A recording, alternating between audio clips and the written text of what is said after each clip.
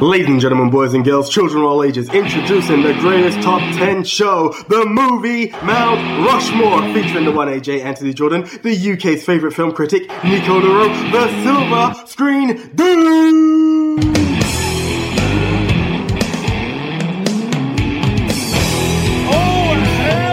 Hey screeners, how you doing? It's myself, the one AJ, Anthony Jordan. Take two, me too, Nico Lero. Exactly, take two indeed. And why did we say take two? Because of this small snippet right here.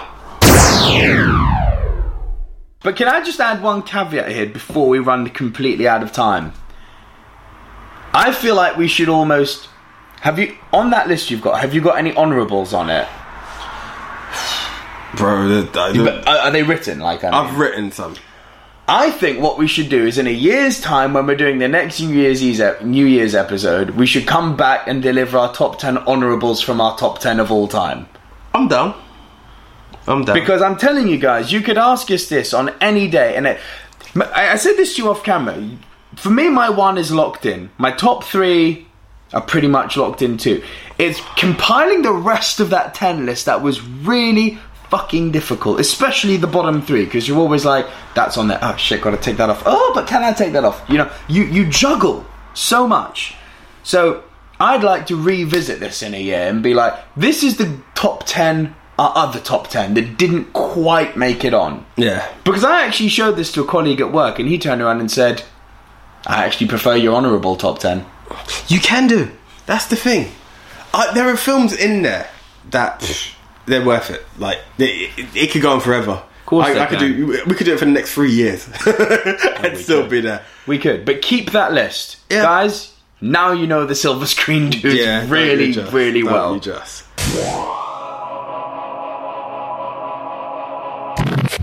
Okay, so as you know, that last year we done our all-time fans, and my esteemed colleague here said, "You know what? Caveat." Yeah. Big caveat. Here it is. Like, I'm sure you've got some honourables. I had enough. But we had plenty. Do you know what's really funny? We do. And then I was really tempted, based on, as you do, more films come into your mind. Oh, should I add that? And I'm like, no. Yeah. These were the honourables. These were the honourables, exactly. But this might be next year's excerpt. I've already done the 2020.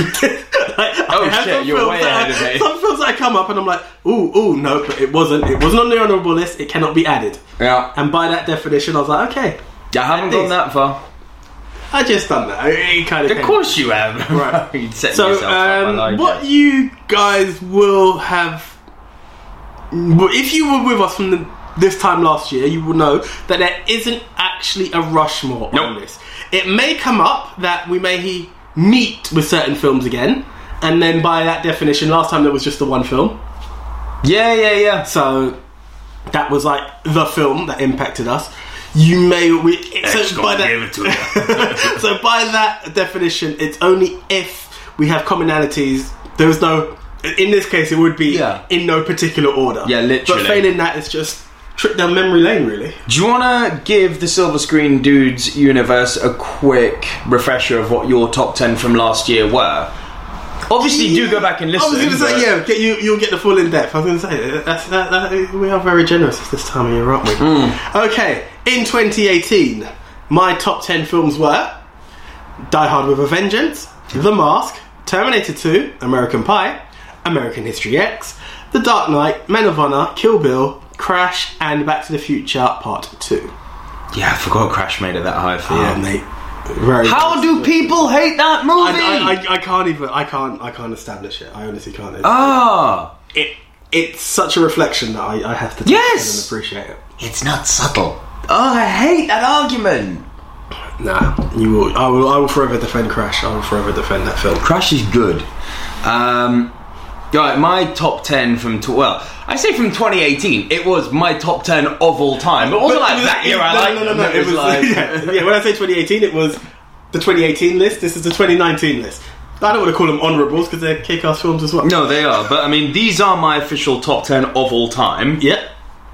Casino, Apocalypse Now, American History X, Donnie Darko, Scarface, Doctor Strangelove, True Romance, Jurassic Park, Jaws, and The Green Mile. Yeah. Now, both my missus and actually we got a few messages coming in on Instagram this time last year of people going, "We call bullshit." It's like, why? Why are we being called? Why is our list being called bullshit? Is our list not good enough for you? It's like, no, it's nothing to do with that. All great choices. But we listen to this podcast week in, week out, and we hear the movies you talk about. You don't talk about the ones you just said are your favourite ever enough. So clearly there's other movies out there. And it's like, actually, do you know what? That's quite true. There are. And that was the honourables from last year, which is like, these are ones we talk about a lot and that we love. But it's hard, because it's fucking impossible, mate. Put it this way. Would you be tuning in every week if that top 10 list just came up every week? Exactly. Which is why certain things are coming up later on in life. Yeah. You know, you'll understand when the time comes. Tune in. Matt Harvey. Yeah. But we gonna get woke. The other side of it is that we pick topics. So we can't say top 10 Daniel Day-Lewis and then I go, Back to the Future Part 2. Like, no, it doesn't work. And that's the way we challenge ourselves and give you guys something to enjoy. Yeah. You know, that's the way the game plays. So that's how it's been. So basically, the honourables for me from last year have now made a new top 10 list, and I mean, fuck me, it's a good list. If I don't say so myself, there's a lot of good films in here. Do you know what? I'm happy with this. One, I'm like, but because they're honourables. Last year I was like, no, you can't do that. This year, because it's still there, I'm like, But you can. Yeah. I can see where your appreciation lies in life with like actors and stuff like that. There's an influx of it this time. But hey. My number 10 is going to cause controversy. I can feel that coming a mile off. Yeah, of course it will, because it's you know I love this, but it's such a split film. But anyway, what can we do? It is what it is. My number 2 has the world hating me. I'm used to it now. What, from last year? Yeah, big time. It is what it is. So yeah, when that guy was it Eunice who stopped and said, "AJ, you're a knob."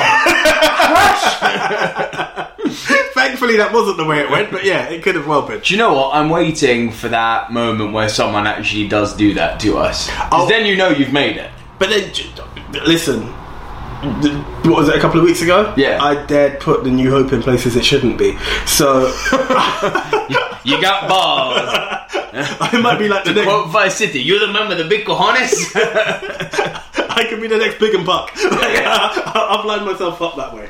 Death by lightsaber. But yeah, bro, I respected you for this, but putting the Phantom Menace that high, do you know, part of me, there are ways when we go around, I don't want to waste too much time, but you have to appreciate what everything does, and it can't just be the new bits, like the prequels, you know, the originals, what have you. And I looked at it, I assessed it, I was like, no, if I'm going to do a top 3, it made a lot, and it gave me the sense of Jedi. Do you know what? We've talked all of this. You've seen, I haven't seen. We can't now just talk Star Wars this way and be like, move on. They need to know the silver screen. Our reaction to the rise of Skywalker. So I haven't seen it as yet. Yeah. By the time you guys hear it, I may have seen it. But all I'm going to say, called it. Yeah, you did. I'd like to give a quick mini review here.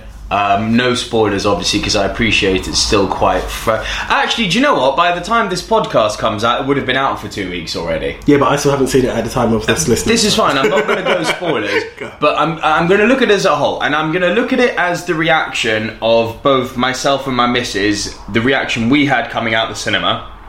And I think if you put those two reactions together, that's where you'll find the true meaning of this movie. Because my reaction was, I admired J.J. Abrams so fucking much for somehow pulling this off. And he's done this twice now, where he has inherited... Oh, no, don't do that to me now. Where he has inherited the Star Wars IP, and somehow he's had to take it from a realm of toxicity to a realm of acceptance again. Say what you will about the prequels, I'm a prequels defender, minus the Revenge of the Sith, as you heard. The feeling for Star Wars was not good after the prequels. That's beyond dispute. And JJ took that and gave us The Force Awakens, and the world breathed a big sigh of relief. Now, do I think that The Rise of Skywalker ever reaches the highs of The Force Awakens? No, I do not. But I think, as a director, the insurmountable fucking Mission Impossible he faced of dealing with Carrie Fisher's passing while still keeping her in the movie, having to retcon a lot of decisions that Rian Johnson made. Now, whether you agree with some of the narrative directions that Rian Johnson took or not, that's obviously a subjective matter. I personally like them. I completely get why people didn't. Clearly, what Disney felt, the big guys at Disney were like, okay, well, the fans, for most part, didn't like this. We need to fix this. And you can tell that they basically said to JJ, fix this for us, because they're clearly going to keep making Star Wars movies after this, and somehow he has managed to fix this. And I use the term fix loosely because, again, I don't think it needed fixing. A lot of people do, and he did, for all intents and purposes. Fan service fixing. Yeah. And actually, this is where it comes on to my missus' point of view, because she said there's nothing wrong with it, other than, there's an odd plot hole here and there. It's a bit patchy in some parts. The pacing can be a bit off, but it's as Star Wars goes, it's very beige. Okay. It's very beige. Like, in each Star Wars movie, you can pick out that one moment where you are on the edge of your fucking seat. This one lacks it. Yeah. There wasn't a moment that made me go, like, there were some stunning moments. Like, there's one, this isn't a spoiler because it's in the trailers, but that lightsaber fight between Kylo Ren and Daisy Ridley on top of the ruins of the Death Star, what they were doing with the imagery in that scene, I was like, oh, I love everything about this. This is good. It's not one of the greatest lightsaber fights. This isn't the Duel of the Fates. This is not Darth Maul, but... No, it doesn't have to be. Imagery-wise, it was very interesting what they were going for. The final battle felt a little bit on the rushed side. I actually think that this movie would have been better served, crazy as it may seem to think that a trilogy should be more than 3 movies, but this would have been better served as 2 movies. This felt like two movies compressed into one. And that again is the insurmountable task. Yeah, it's damage control. JJ had to deal with damage control. And I think this movie shows, and I know Ant, who was on the Star Wars podcast with us, he was saying for ages, give the fans what they want. I actually think The Rise of Skywalker is a strong argument to why you shouldn't give the fans what you want. Because JJ was obviously put in a position where he wanted to tell his story, all while dealing with Kathleen Kennedy and Bob Iger saying, fix this, and all the while with the fury of the fans in wait saying, you better answer these fucking questions.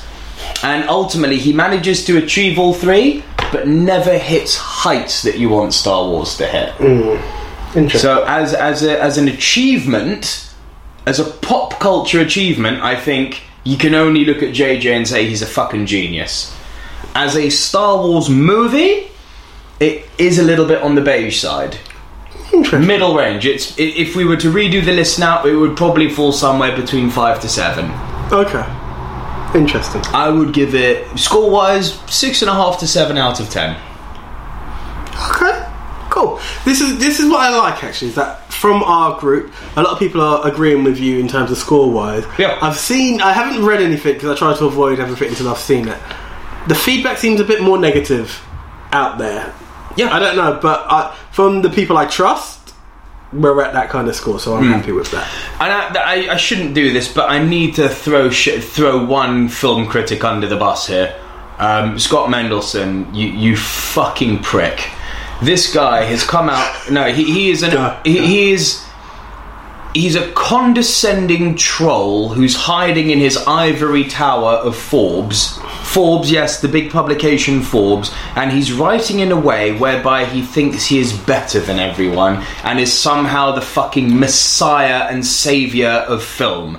The way that he writes his prose in his review, and I invite you, by all means, go give that motherfucker some clicks, right? He needs them, poor little Scott.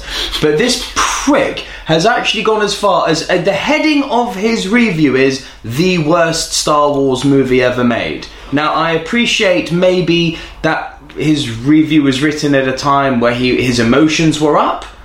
Then I say you're not a good critic, because as a critic you should actually be able to maybe take a little time, dwell on what you've seen, let it mull around in your head a bit, get refined like a fine wine, and then come out with a very strong debate or point of view, with a unique point of view, with a unique perspective. But writing something as placid and boring and millennially predictable as #worst Star Wars ever. It's like, and then he tries to somehow quantify that with really, really articulate prose going, and it's and there was a line that stuck with me where I thought, "Oh, you prick," where he wrote, "And it's bad enough that most people aren't even willing to see adult movies anymore, and I speak to you now, Movieverse." It's like, who the fuck are you?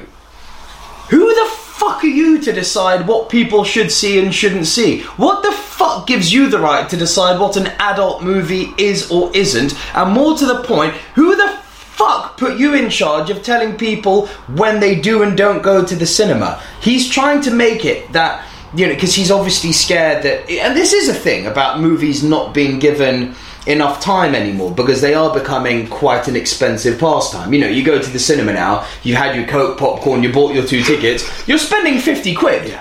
Easy. It's an expensive day out. You've got a family with 2 kids, all of a sudden that's 100 quid. I dare not even think of it. It's an expensive fucking day out. So the fact that he's worried that less and less people are going to the cinema, and with the rise of Netflix, more and more people are staying at home, that is a very real, and that is an interesting debate to be had. But the fact that he's now tried to use that as leverage, as some sort of support mechanism in a tirade of a film, which, sure, the same way he's allowed to not like it, that's fine. But the manner in which he delivered his finishing salvo of, it's bad enough that people aren't seeing adult movies anymore. It's like, get off your fucking ivory horse, you condescending fuckstick. See, my key thing is, if you are trying to defend cinema, don't complain when people are going. 1. Thank you. That's key point number 1. And 2, if we're going to talk an adult film, what defines an adult film? 1, if you're going to take around Christmas time, I think most people do aim for families.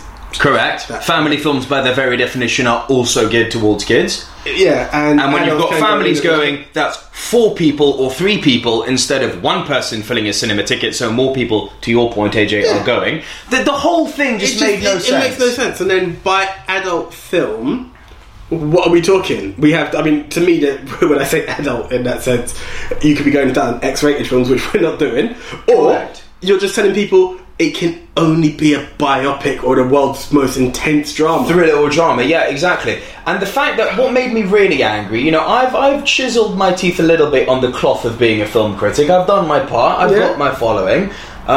What made me really fucking angry is that I think to be a modern day critic, it's very easy to get trapped in the whole formula of criticism, which is, this is what happens in the narrative, these are the actors who play these roles, this is how well the actors played these roles, this is the director who directed the movie, this is the score I'm giving it, done, right? A lot of critics nowadays, both YouTube, written, however you want, that's the format they follow. There are some very interesting critics out there, guys like Mark Kermode from The Guardian. He's a fantastic critic because he's got a very Roger Ebert-esque way of writing, and he looks at films both from how they rank up historically to films that came before them, where they could have drawn inspiration from, how the director is shooting something. He looks at many different things, right? Which is, that for me is an interesting critique, because you are actually dissecting the film and critiquing it. All this prick Mendelsohn's done, not Ben Mendelsohn the actor, Scott Mendelsohn the cunt from Forbes,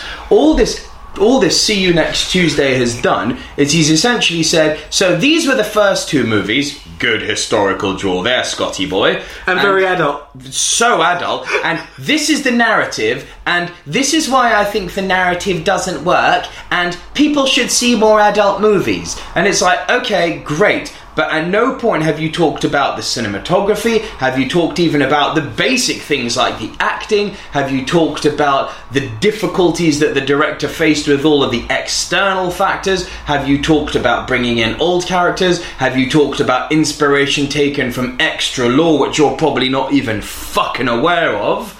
And it's like, how is this guy working for Forbes? And I'm sorry, to write it for Forbes, they've got guys like Simon Thompson working for them, who is a very good critic. Follow him at This Is Simon Thompson and Showbiz Simon. There you go, free plug for Forbes, just to show you I'm not completely biased. But this prick, man, this motherfucker, this guy, man, hey, this motherfucker, yeah. But jokes aside, I think it really sets up a nasty precedence where you've got guys for writing for as respected publication houses as Forbes, writing such boring run-of-the-mill titles as Worst Star Wars Movie Ever. It's like, you may as well be a 9-year-old on YouTube, mate. But you're not. You're representing Forbes. Develop. Touche. Done. Okay. So... But I quite like it. And you gave him a fair score, which is out there. And I'm going to say it because I'm going out, guys. Support it. Let's see what it's about. Just support cinema in general. Let's close this trailer. Fuck. Yeah. Okay, so I would give you the normal area to clear your throat, but we're not. Oh, it's clear. True. I suppose you can give us a brief rundown of how a Rushmore works. Obviously, there is no a Rushmore minus a Rushmore. Yeah, this is it. So, for those of you returning from last year's Our Personal Top 10 episode, welcome back, or welcoming you back from any episode you may have listened to before. And if you're new to the Silver Screen Dudes Movie Mount Rushmore podcast, this is how it works. AJ and I get assigned a topic, we go our separate ways, and we come back in studio and deliver to you, the Silver Screen Dudes, our individual top 10s. AJ will go first, delivering his bottom 3, I will deliver my bottom 3, AJ will deliver his next 2, I will deliver my next 2, then we will trade one apiece. If at any time while one person has a movie in a higher position, that person will say, punt, and we will punt and talk about that movie when we get to the higher position. Normally, when we both reveal their individual top 10s, we create the movie Mount Rushmore. That's not happening this week, because I'm not such a big head to say that my movies are better than his, nor is he such a big head to say his movies are better than mine. However, I am a big enough head to say, Scott Mendelsohn, you're a cunt. in case you didn't hear that earlier. So it's there. Okay, number 10, I'm going with the man called Wesley Snipes, Blade. Yeah, great shout. Yeah, great shout. Do you know what?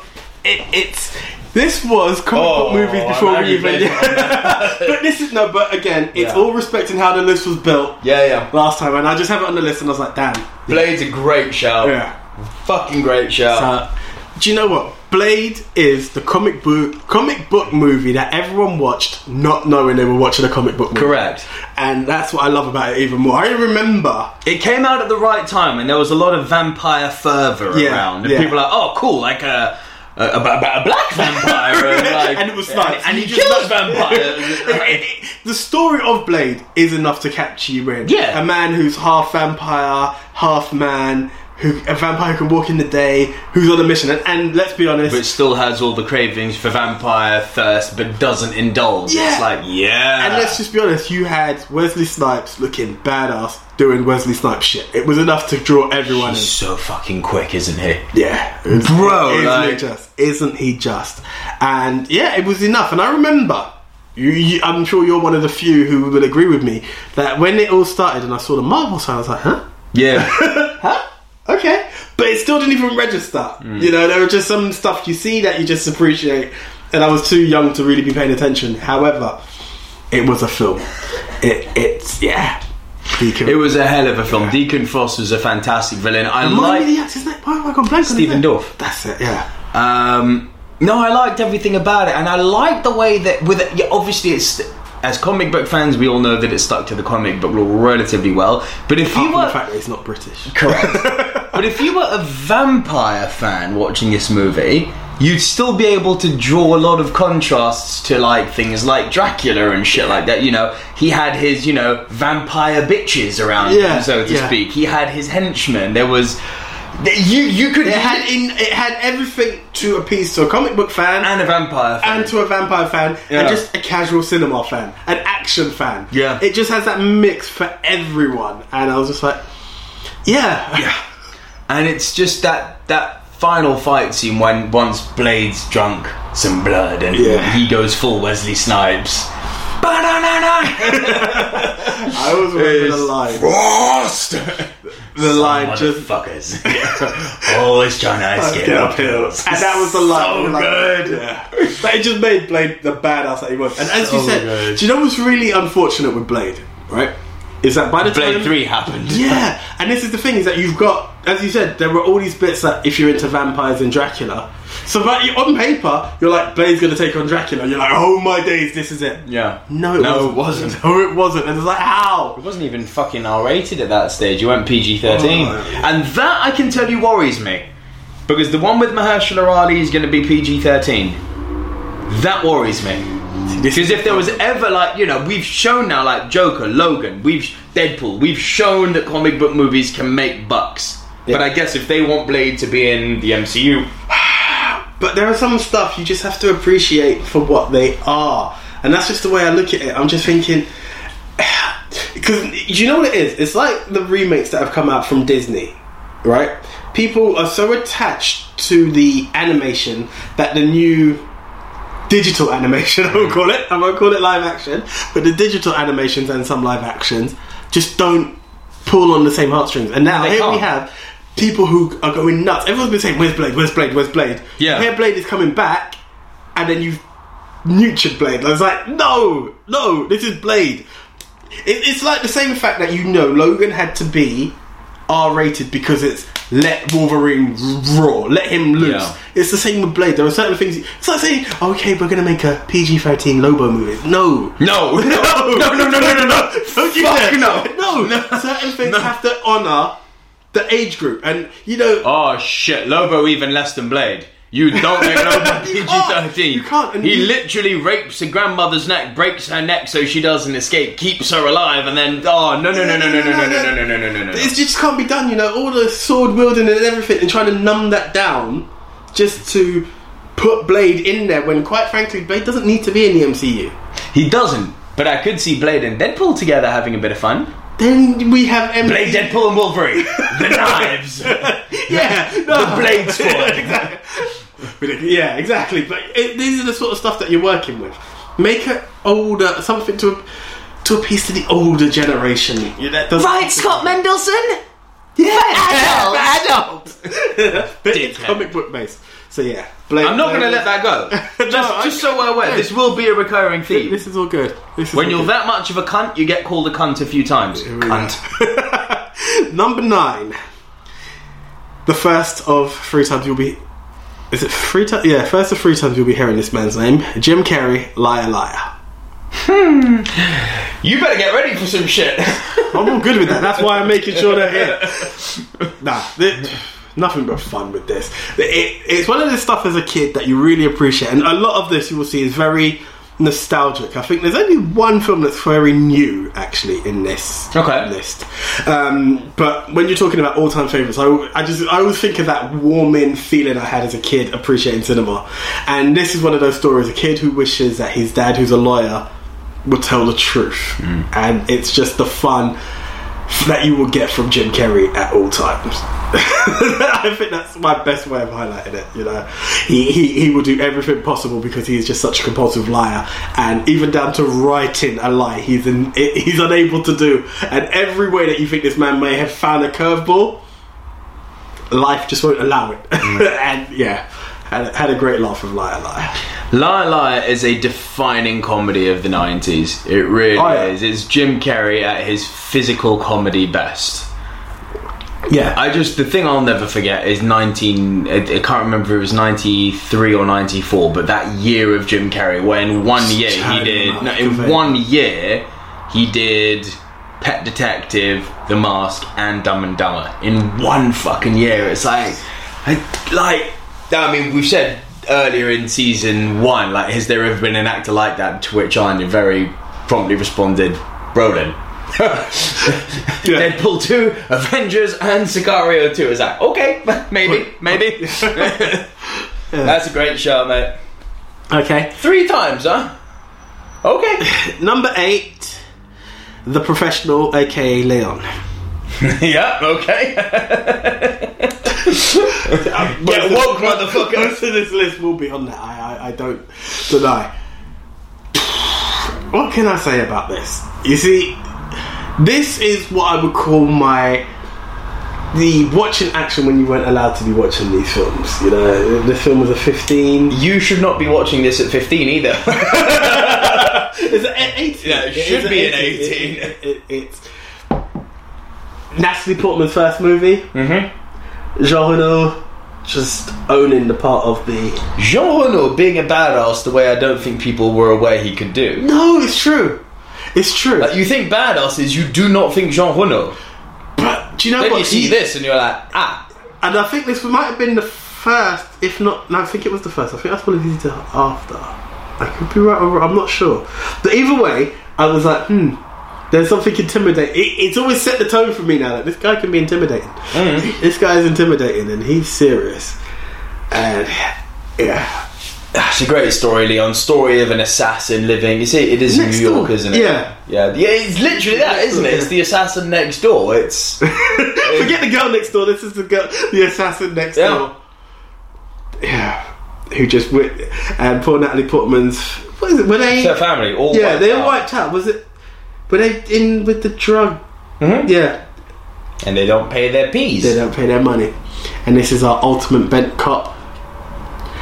Who? How can I describe this? I love the way he just transforms from good guy to bad guy. Oh, it's like a switch, isn't it? It's like a click of a finger. You could just see him entering that zone, and it's just like, you just see a policeman doing his job, and then it just goes very dark. You know, the room gets very really dark. Quickly. You're like, oh sugar, someone's in trouble. Yeah, someone's in trouble. And yeah, you know, to this day, one of the movie moments I remember that still not scares me, but still sends shivers down my spine, is when they've moved into the family's house and they're proceeding to kill everyone. And I think it's the father who's left, and Gary Oldman literally, you remember those beads hanging down, and he sort of gently puts his hand comes in such a disturbed way, isn't it? But it's like a revelation, isn't it? It's like the devil cometh, here I am. Yeah. It's literally like that. It's chilling. It's chilling. Very the chilling. Ease with which he does that, man. Oldman he's in the zone. Yeah, he really is in that film. When's he not to be? No, this is it. This is why we honoured him when we did. But you know, and it's young Matilda who has approached Leon, her neighbour, who she discovers is an assassin. Yeah, and she wants her revenge. Yeah, and what a journey, what a story. Yeah, and a nice shout out to some old movies in there, like when she's doing all of the I'm singing in the rain. Gene Kelly. So true. Yeah. See, history, Scott Mendelsohn. Adult films. So that's my number 8. Over to you. I like it. Right, my number 10. You must know this is coming, given that it didn't come on last year and how much you've heard me speak about it. And I know I'm going to upset half the people, and half the people are going to be like, oh, well, Barbie, I agree with you so much. La La Land. Yes. Had to be. Yes. Had to go on there. There's part of me that wants to quote back to... Because I had to double check my list. I had to make sure I did it. Yeah. Okay, good. You did it. Well, come on. But there was one part that I remember in... I actually thought this was your number 1. I played with the idea. This was your number 1 last year, and then what came about was... What, of all time? I remember how much appreciation you had for it, and it was a number 10 and it wasn't there. And then... I'm spoiling it. Yeah, if you want to go back, you can go back. If not, you're getting the spoiler now. And your exact line was, if we had a top 11, La La Land would be my 11. So here it is. Yeah. So I'm not a man of my word. Look, do you know what it is? Is that in hindsight of looking at everything else on my list, it's like La La Land was not going to make the list twice. It had to be on there. But, oh shit. You've put doubt in my head now. Fuck. Hey, you said if it was an 11, it's 11. It doesn't mean... Shit. Do you know... Let's put one thing in this, right? And... you can agree with me, you can disagree with me. These are your all-time favourites. These are also an honourable list, right? Yes. So it's not the ultimate favourite. There isn't a way of directly putting... It's like saying, I've got a best friend. Oh, but which one's your main best friend? Like, no. You have certain things. Fuck, mate, do you know what? You've talked me out of it. I'm shoving it... You're absolutely fucking right. I'm not being true to myself here. So, La La Land's on the list. It's going way higher. Okay, so you punted yourself. Yeah. Okay, interesting. Right, so we'll go to what my actual number 10 is. Okay. There's a first for you. Yeah, but no, mate, but it's not number 11, but it's way higher. Okay. I'm not being honest with myself. You're fucking absolutely right, although I think I'm being too honest with myself. Put you in your own personal battle. Yeah, mate. I'm conflicted as fuck at the moment. Okay. Yes, it does belong there. Okay, that's where it belongs. Cool. Number 10, actual number 10, we'll get there now. American Beauty. Nice. Adore this film.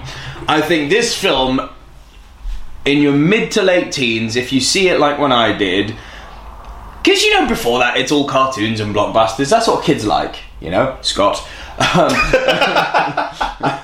That's what kids like. When you start to develop your tastes, and without necessarily wanting to, you'll see movies like The Green Mile did for me, that open your eyes to cinema being a much more powerful medium than just puerile, lowest common denominator entertainment. Yeah. American Beauty really opened my eyes to indie movies. Because for all intents and purposes, despite the very good cast, Spacey, Mina Suvari, having someone... To be fair, I say someone like Sam Mendes directing. This was his first fucking film. Yeah. Having Chris Hooper in there and, bushy eyebrows wasn't big then. This, for all intents and purposes, and Annette Bening too, let's not forget her. For all intents and purposes, this was an indie film. It was a good taste, I think, of sort of anti-Americana, because whereby it's all white picket fences, perfect suburbia life. Actually, you pull back the layers a little bit, and it's not quite that. And there's a lot more going on an individual character level. And I love the way that this man sort of has, for lack of a better word, I guess, a midlife crisis, and everyone else is kind of just along for the ride with him. Yeah. And it makes him a bit selfish, but ultimately it also makes him a better person. He tries to be a better father, but because he's built up so much resentment from his daughter and family over the years of not being a better person, they're not interested, they don't buy into it. He's starting to have fantasies about younger girls. It is a full-on midlife crisis. But he's just coming from a place of, I don't give a fuck. Yeah. I've got to a place where life sucks enough that I'm just going to do me. And you've got to applaud that. But it is so beautifully shot. And it has got... Story is told fantastic. Yeah, and it has got one of the best soundtracks I think ever put to film. It's just wonderful. I'd have to go back on the soundtrack. It's been a while since. So good. It's a weird one because each song sounds quite similar to the last, but then when you hear them played together, they've all got their own feel. Like dum dum dum dum dum. Yeah. And of course you've got that famous scene with the plastic bag. How do you make a plastic bag beautiful? Watch this movie. Yeah. Watch this movie, and if you think, oh, it's so pretentious, it's like, well, you don't appreciate art. That's me being pretentious to you. My number 9, Scorsese had to be in there. It was Casino last year with number 10. This is the antithesis, obviously. Number 9, Goodfellas. Had to. There's no arguing with these films at any point. No. And Goodfellas, much like the way American Beauty opened my eyes into indie, each of these films opened my eyes into something you could do with film on this particular top 10. Goodfellas is one scene, and it's not a dialogue, it's nothing like that. It's something that happens, and you don't realise that it's happening until about 3/4 of the way through, and you're like, holy shit, this is happening, and it's still happening. It's that scene when Henry Hill takes his new girlfriend in the back exit into the nightclub. Yeah. And it's all one shot. It's one continuous shot. Yeah. It's from the taxi, down the stairs, through the fucking restaurant, through the kitchen, which is big. Yeah. Him saying hello to everyone, everything moving around him, moving out onto the club floor, camera panning up to the... and you realise when you get out onto the club floor, it's like, this is all one take. Holy shit, how have they done this? Like, if you really put your mind and think the fucking choreography that went into this, You know, people talk ballet. This is ballet with a fucking lens. It's true. You know what I mean? It's true. And it's like you get out onto the club floor and then they rearrange the tables and then it pans up to the stage and then it pans back down to him and they're still rearranging the tables and you're like, how have you done this? You know, and it's obviously made a mark on a lot of people. You know, Iñárritu, who did Birdman, the whole movie was shot as one take. You can't tell me he didn't watch Goodfellas and think, that's cool. Yeah. You know, 1917, that movie we're all looking forward to, ironically directed by Sam Mendes, all done as one take. So that is something powerful. And the moment you see that, you kind of go, maybe I'm interested in cinematography as well. Yeah. You know, yeah, it opens your eyes up to something else. Obviously, let's talk about the fucking narration.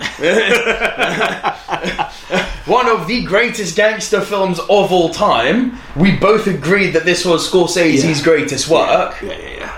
True story of the Lufthansa heist, and Jimmy Conway progressively knocking off every single member of who is involved with that heist. Who fucks up and doesn't listen to him? Yeah. I told you not to spend money. You showing up here with a new fucking Cadillac and your wife wearing a fucking mink around her neck. Are you fucking crazy?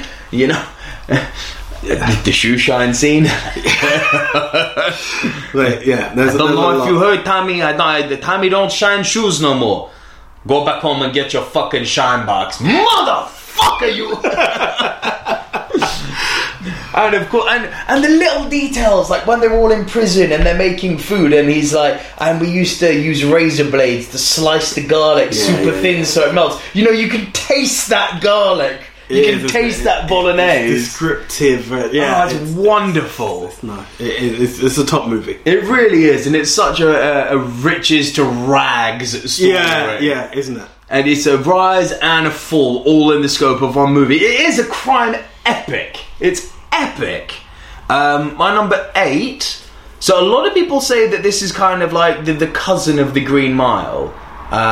You know why I'm going. The Shawshank Redemption. Not on your list? No. Interesting. I thought this one would have made it. Bearing in mind that at the time that this list was made, I hadn't seen Shawshank. Oh shit. Yeah, at the time that this list was made, I hadn't seen Shawshank. You fixed this problem, yes? Yes. I think I fixed it in time for 3-hour movies. And when it wasn't a 3-hour movie, well done. I can't remember what it was, but Shawshank came on my list for one of the films that we covered. Good. No idea what it was. I can't remember which one. Really good. So good. Really, really good. I completely understand why a lot of people say this is their favourite film of all time. Yeah, so many people have said it, and that's what hurt me, that I knew I hadn't seen it. And then sometimes, you know, you jump on board and you're like, oh, God, really? What's the hype? This one didn't do that. It delivers. This is a good movie. You know, it's a great movie. You follow. There aren't moments of boredom. You understand the story. It's something to just appreciate. You know, there are some stuff that are just too up its own arse. Yes. No, this film is Scott Mendelsohn. Yeah. Exactly. Yeah. I'll stop now. No, continue as much as you have to. This is what we do. This is what we do. This is why people click subscribe. Probably why he's clicked unsubscribe, but that's a different story. Fuck him, cunt. You're still here? Seriously? But yeah. I really, really did appreciate this film. It's really funny because I think last year you thought this was my number 1. I just said no. I didn't admit that I hadn't seen Shawshank. And motherfucker, you. But I get it. I get it. You know, it's really funny because Tim Robbins isn't one of those actors that I. No, but he'll always be remembered for this. Of course, 100%. He is typecast for life. Yeah. But no, I think it's one of those stories. You know, everyone loves a prison movie. That seems to be a universal truth because we're almost getting a sort of perverse insight into a world that we hopefully never see. To avoid, isn't it? Yeah. Prison scares all of us. I don't care who you are. No one wants to go to prison. Yeah. Right? No one wants to go to a prison like this. Or any prison, I appreciate that. But no prison like this. And it really, man, it puts you right in his shoes, doesn't it? Everything from the way that they've got to conform to the way the prison runs, to him basically just trying to get through without making waves, and you realise that shit ain't possible, to making friends for life, to being raped, to doing dirty deeds with the warden, to actually getting respect from a lot of the guards when they realise actually he's a smart motherfucker. Yeah, you know. Yeah. And then you find out that he's been actually wrongly imprisoned, that it's real, and your heart sinks. It's like, oh god, shit.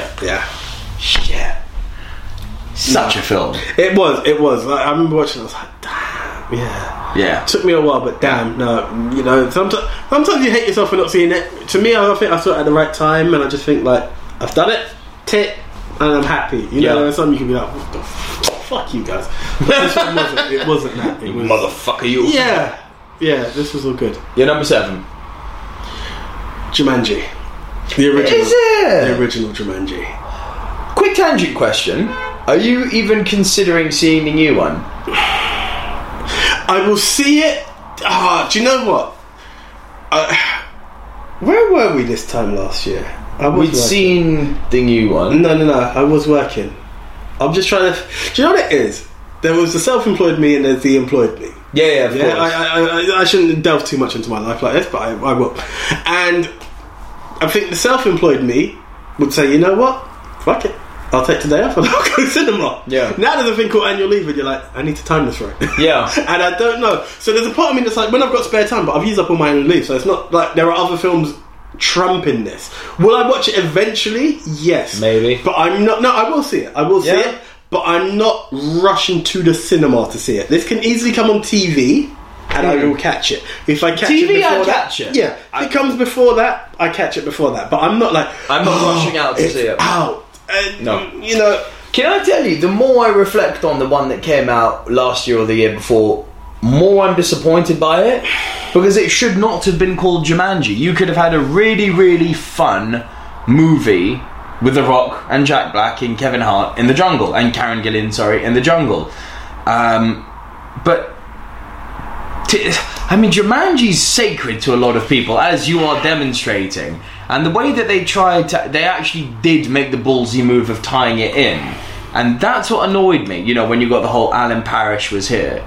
It's like, yeah, but guys, this jungle you are showing me now is almost like a comedy jungle. This is nothing to do with the scary fucking place that he described. There are things that haunt you in the night. I didn't see any of that. You see, when you get to the Alan Parrish was here... Yeah.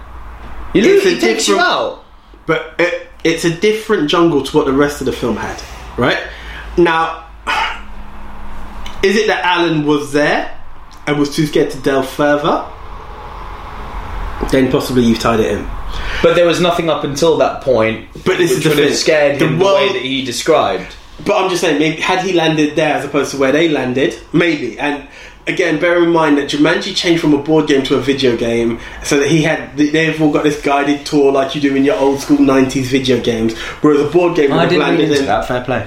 A board game would have been, you've landed here, you're in the jungle, because each part of Jumanji that could have potentially sucked you in from sorry, just quick tangent. Yeah. We're on a tangent. I passed Mankind recently, and they had the board game of Jumanji, and I was like, nostalgia hit me in such a bit, and I was like, maybe I need to buy this because I've always wanted to.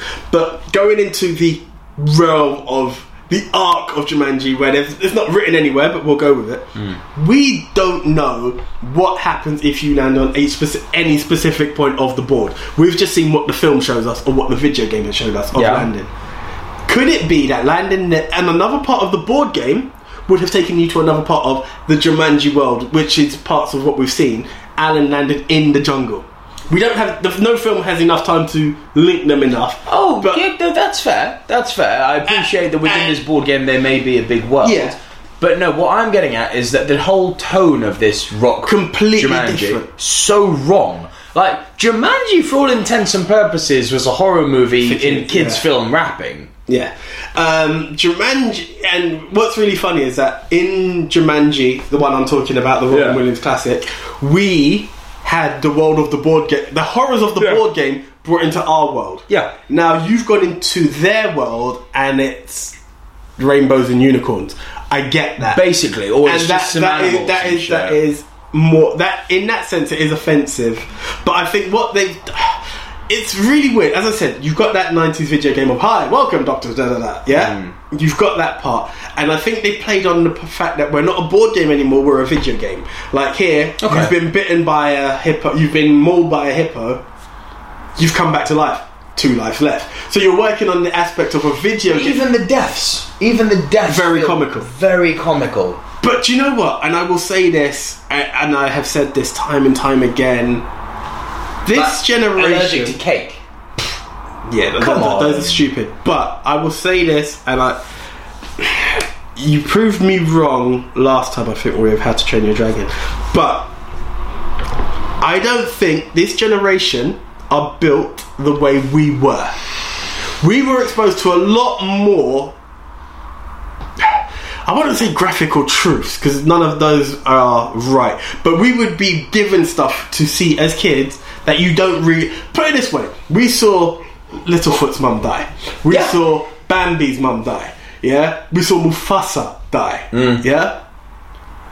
The challenges of that now are let it go. Yeah, Anna and Elsa's parents have vanished on a boat ride. Moana's grandmother's passed. You know, even the Maleficent remake. I've raised this repeatedly. You know, in Sleeping Beauty, the curse that's put on Aurora is on the eve of her 16th birthday, she will prick her finger on the spindle of a spinning wheel and die. That's what Maleficent puts on her, right? In the Maleficent remake, the live action Maleficent, she says, on the eve of her 16th birthday, she will prick her finger on the spindle of a spinning wheel and fall into a deep sleep. It's like, even that, they're really... and I think by that nature... they're cleaning it. Yeah, everything is too... The world is too... I don't say this in a bad way. I don't want to bring wrestling into this, right? But I remember watching a documentary where Shawn Michaels was talking. He goes, I know what you're going to raise here. DX worked because we were angrier back then. You reflect what the world is like, yeah? In this world, everything is a lot softer and afraid to delve into certain areas. Yeah. And I think that's why, by that definition, to us, we instantly get offended like, this isn't Jumanji. I had fun with it because I looked at it of how do you... Because to me, Jumanji is a film of its own. How do you expand on this? And that's why when it said the game evolves, I'm like, okay, it's not a board game anymore, it's a video game. This is what you've given me. Yeah. That's how Jumanji works. If you want... So it is Jumanji 2, but it's because the game itself has evolved. Sure. If you're looking for Jumanji Part 2, I don't think you can get it in this generation. No. And you need to go back to a board game type route of spin of the dice, this is it. This one is a video game. Because remember, on a board game, look at how long Alan was gone. You may not necessarily accomplish it. Most video games, you have 3 lives, this, that, and there are different ways. Don't get me wrong, you do have to finish a board game, but how many times... So we agree that this new Jumanji iteration doesn't touch the original? No, that's why, I mean, okay, this was made before. It's not the same. It's different. It's different. And as you said, it's childhood horror. These are the stuff that we took on. You have someone like Robin Williams who will give you... a serious performance. Yeah, a serious performance. He will give you the giggles that you needed, but he also scared you when you needed it. Like when he grabs Peter... When Peter's trying to do reverse psychology on him, remember when they're in the kitchen, and he's like, oh, we'll go set up the board game, you don't have to play. It's okay, you're afraid, it's okay to be afraid. No, you don't know what you're getting into here. And he goes serious, he's got that fucking switch, Williams. Because I know I'm going to hear, I can hear people down the radio wave saying, yeah, but it's a comedy, and of course these new ones are a comedy, the original was a comedy, Robin Williams was in it, haha, it was fun. It's like, no, it wasn't. Okay, it was a comedy, but where's that... No, it wasn't. I don't think the original Jumanji was a comedy. No, it had comedic moments. This is it. This is very true. But even if you wanted to play that, where's the dark side then in the new one? This isn't. That's my issue. But this is what I'm saying. If we're going to play it like for like and say, oh, it was a comedy, there was a comedy. So, bro, where were the nasty plants? Where were the freaky spiders? Where were the earthquakes? Where were the fucking crocodiles? There's too much missing. There is too much missing for it to be a direct... Where were the monkeys and the nasty mosquitoes? Do you know what I think was a bigger letdown though than Jumanji? Goosebumps. I thought Goosebumps shut the bed. That should have been Jumanji 2.0. Yeah. That should have been the one to give you those little chills and that, and it just... Goosebumps should have been genuinely scary. Yeah. Like, those books, I'm sorry, those books scared me as a kid. But here we go. But even take this... Let's go back again. Even if you didn't read the books, you watched the TV series on Nickelodeon. You had this. You had Oh, You're Afraid of the Dark. You had stuff to give you the shivers. Where are these stuff now? It's a different world. You won't get A Nightmare Before Christmas now. No. That's true. It's a different world. And that's why Jumanji is where it's at. I like it. Your number 6? Number 2 for Mr. Carey. Alright. Ace Ventura. Alrighty. Oh, mate. Pet Detective or When Nature Calls? I'll put Ace Ventura here, and as much as I want to say When Nature Calls, I'm going to lean to Pet Detective, because this is where my love for this guy started. I remember putting this video in, and I remember the confusion, and what always got to me about this film was it's this guy who has a Tintin hairstyle. I don't know if I'm going to enjoy this, right? Like, where is he going with this Tintin hairstyle? And then the film starts, and he's dressed as a UPS delivery. Yeah. And I'm like, what? But he's meant to be a pet detective. What's going on? And then you start to see the madness unfold within and he starts a minute. Kicking it. Yeah. Kicking it. Sounds broken. Doing? Highly likely, sir. Exactly. Even the time, like the lift. I bet it was something nice. Such a cunt. You just could tell he's annoying, just like our friend. Yeah. And you can tell he's annoying at the fact that he's got no care, and you're like, no delivery driver does this. He's like, that's a nice dog. Do you mind if I play with him? And this guy, you can tell he's not in the mood. He just about appreciates the song, and you hear him, Oogie boo, Oogie boo. What the hell? And that is what we call a loser. Loser. And then the baseball bat, like, and then he's trying to start the car, and it's alive! It was just enough to be like, who is this guy? And that's where the whole Ace Ventura and then the hottie with the massive titties comes into play, and she's like, how could I ever thank you, Mr. Ventura? So, well, I've sustained substantial damage to my car. I can use a new bonnet, and the glass definitely needs replacing. Would you like me to take your pants off instead? Gee, let me think. Sure. People are sure friendly, Ralph.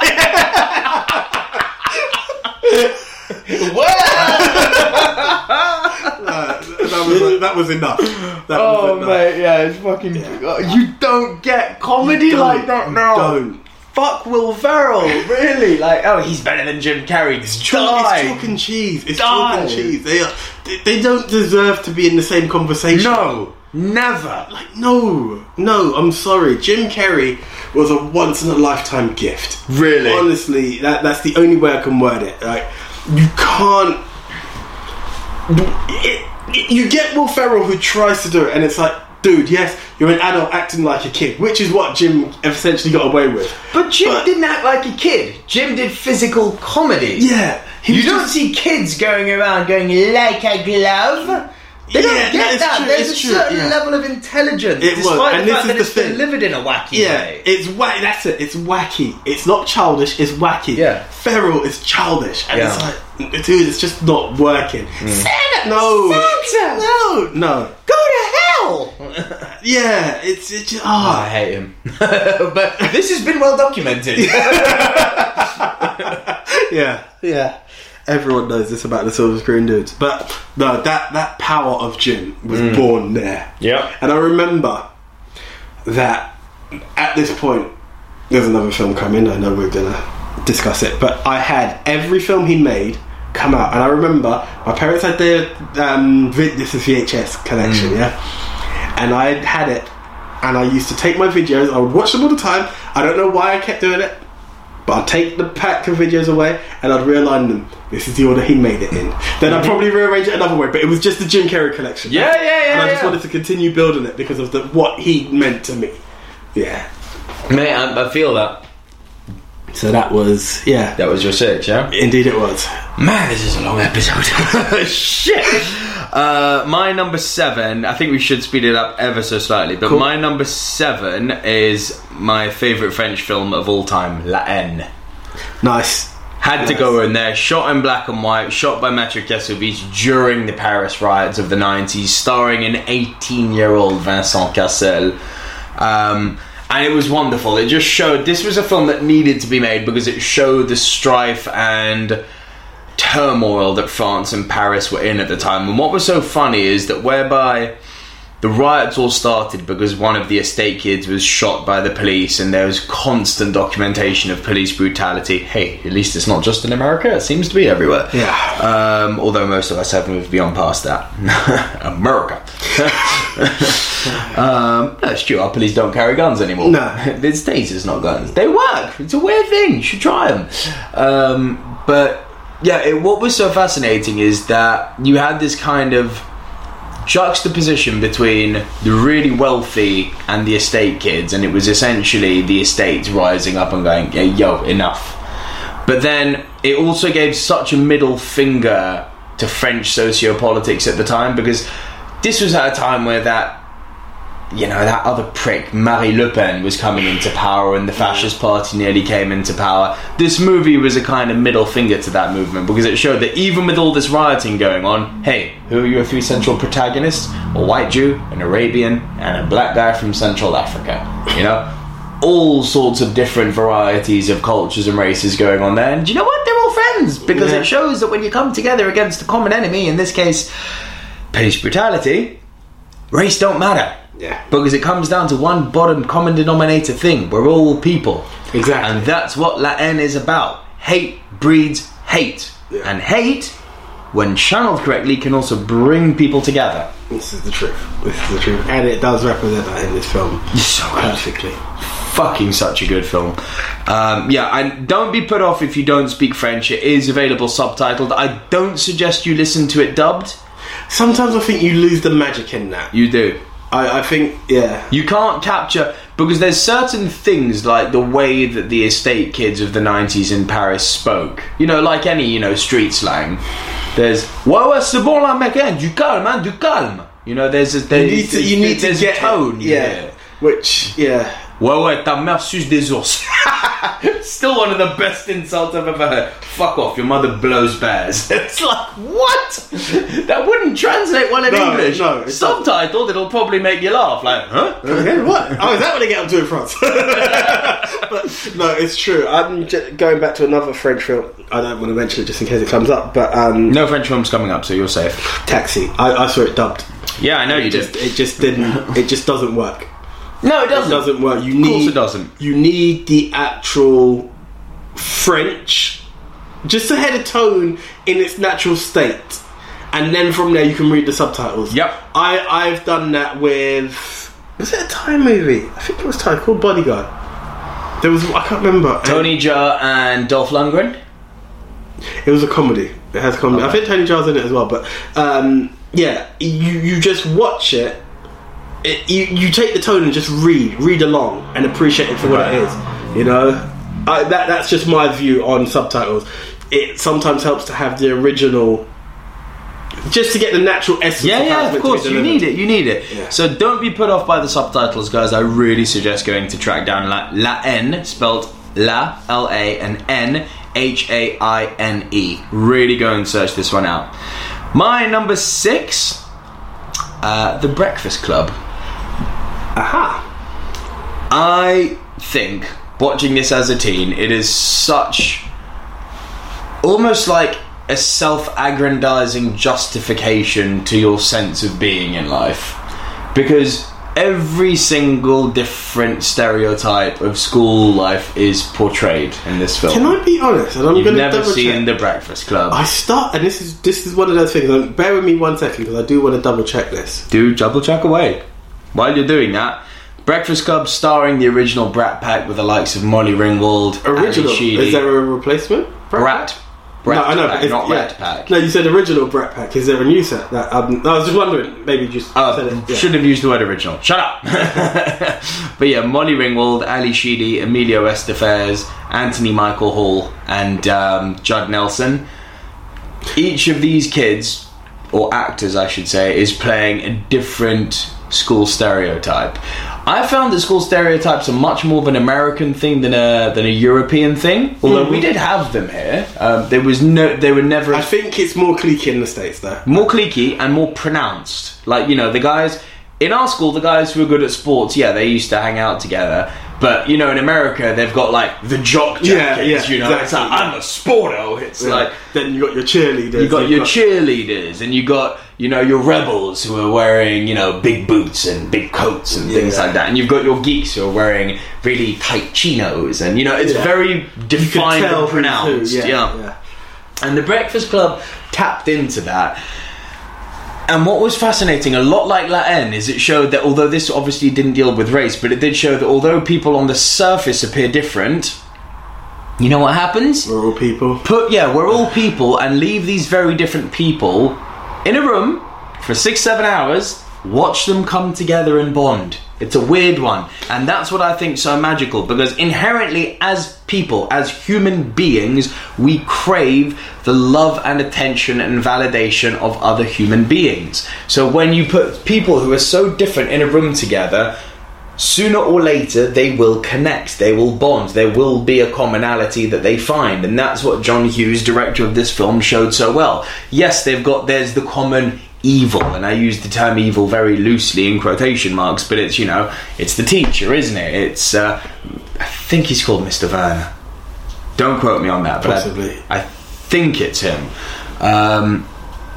But yeah, he's a common evil because he's the reason that they're supposedly all in detention. And then, there's some depth added to it. You find out why they're all in detention, and you find out that what you see, surprise, surprise, what you see on the surface actually isn't the reality, Sports boy's got daddy issues, his father pushes him too hard and doesn't actually ever accept him for just the way he is. Molly Ringwald's under the impression that she's got to constantly be perfect. Judd Nelson, guess what? Yeah, do you know why he's a bit of a rebel? Because his dad kicks the shit out of him and puts cigars out on his arm at home. They've all got their issues. They've all got their issues, and it's a nice eye-opener. And if you're a bully, watch this film. It's an education. Shows you, don't be a dick. So, my part that I had to double check was Breakfast Club was on Netflix, and I'm like, I'm finally going to watch this. Then they removed it when I got. No, of course they fucking did. Netflix is weird with their selections and what they keep and what they get rid of. Yeah. Again, not hating on the product. I love it. I've got my membership. But, yeah. Can I be honest? I'm okay with Netflix. It's not that... It's what we've got. Yeah. I'd be reminiscent if we didn't have it. But you won't find me scrolling on Netflix every night going, I've got to find something new. It's like, no. It's a go-to. It's an extra channel, isn't it? It's literally all it is. For me, it's just it may as well be Sky Movies Plus. Yeah. You know what I mean? It's just another movie stream. 90% of what's on there, we'll probably never watch. True. If not more. But yeah, that was my number 6. Trading one apiece. Your number 5? Holy shit, we're over an hour in. Let's speed it up. Right, my number 5, Room. Yeah. This was the new one. This was the newbie that made. Yep. Big film. Just I remember you recommending this. This was early silver screen days, and it's a review. I don't even know if I made it for the review. Yeah, you did. I did. Yeah, you gave it a 9.5. Yeah, and I just remember this film's serious. This is a once in a lifetime film. This is it was the story of Brie Larson, who's been kidnapped as a young child. 17. Yeah, 17, and then she's just locked in this guy's shed in the back of his garden, and he molested her all the time, and then she has a child. Yeah. Paid by the amazing young Jacob Tremblay. Yeah. And it's how they survive encapsulated in the room, because that's life to them, and how they plot their escape and how they adapt outside of that. Room is incredible. The thing that moved me so much about Room was the way it showed the different outlook, not because of age but because of scope of life by these two characters. Brie, put yourself in Brie Larson's shoes in this movie. She has known the world to be quote unquote the world. She's had that taken away from her. How do you pick up pieces of a life you've lost and regain a sense of normality? And contrast that with Jacob Tremblay, whose world is just his world has literally been smaller than the size of the room you and me are in at the moment. How can you come to terms with, really, the things that we take for granted? How can you come to terms with how big the world is when all you've known your life is 4 walls? And yet, somehow, there's that scene, it moves me to tears every time. There's that scene where his grandmother's cutting his hair, and he's now recognised, okay, this is a member of my family, this is my grandmother, and he says, I love you, Grandma. I'm just going to set me off now, it nearly just did. It moves me Oh, every fucking time. It's a really touching film. It's wonderful. And I don't know anyone who's watched it and not appreciated it for the art that it is. It's Scott Mendelsohn, probably. It's too adult. Dickhead. Yeah. He's the guy, Scott Mendelsohn. Oh, you know. Okay, cool. I mean, you've captured it perfectly. It's that two aspects of perception of the world and what you get. It's a perfect film. It really is. That's why I gave it 10 out of 10. Only twice in my life, no, 3 times in my life have I done that. It is a perfect fucking film. My number 5, super cynically chosen, but it's just because of my great-grandmother, The Great Escape. Most people would say, yeah, that's a great film. This is why I'm like looking at you like it's a big film. It is a big film, but let's be real. My favourite war film of all time is Apocalypse Now.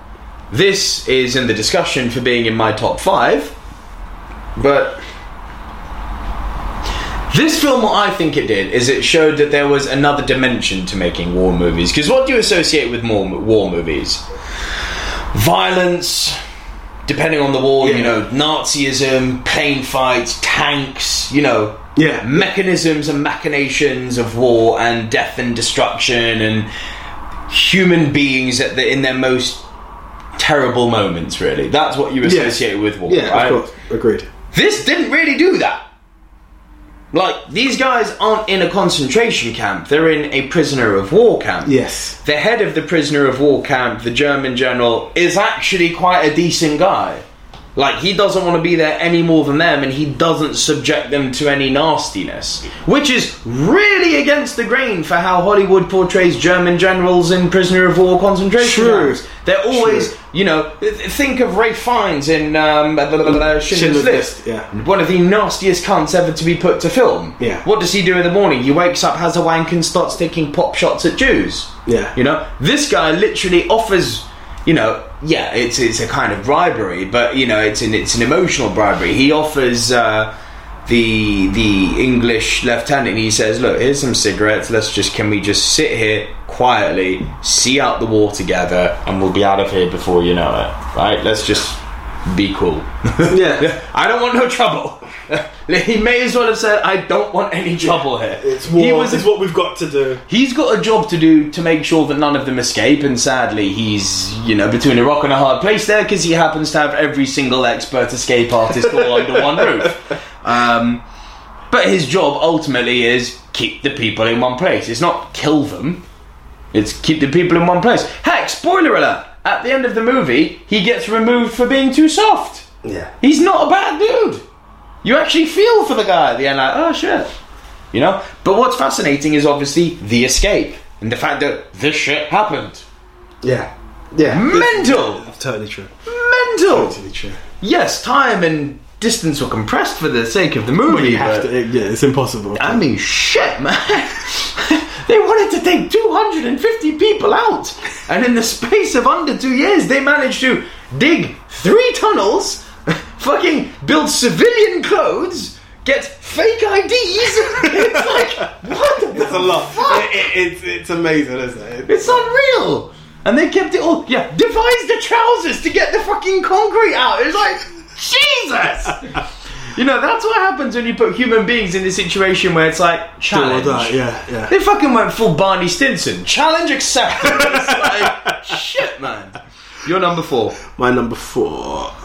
Here we go. My number 4. Toy Story. Yeah. What needs to be said? It's Toy Story. Number 1? I went with number 1. Okay. Just kicked it off. The OG. Yeah. It's one of those. You can sit and debate as to which one continuously, but I just thought it kicked it all off. And I always remember this. I don't know how. It could be piracy. I could be very wrong, but it could have been piracy. I remember seeing it at school, and the film was like fresh, and they put the video, and I'm like, Robert? No. This is this is primary days, and we're like, right. I had to see Toy Story. To this day, I still don't know how. Yeah, because it was fresh. Are you sure? Dude, yeah. I'm not. I don't know came how. out in 95. Were we in primary then? Well, we must have been, yeah. Yeah.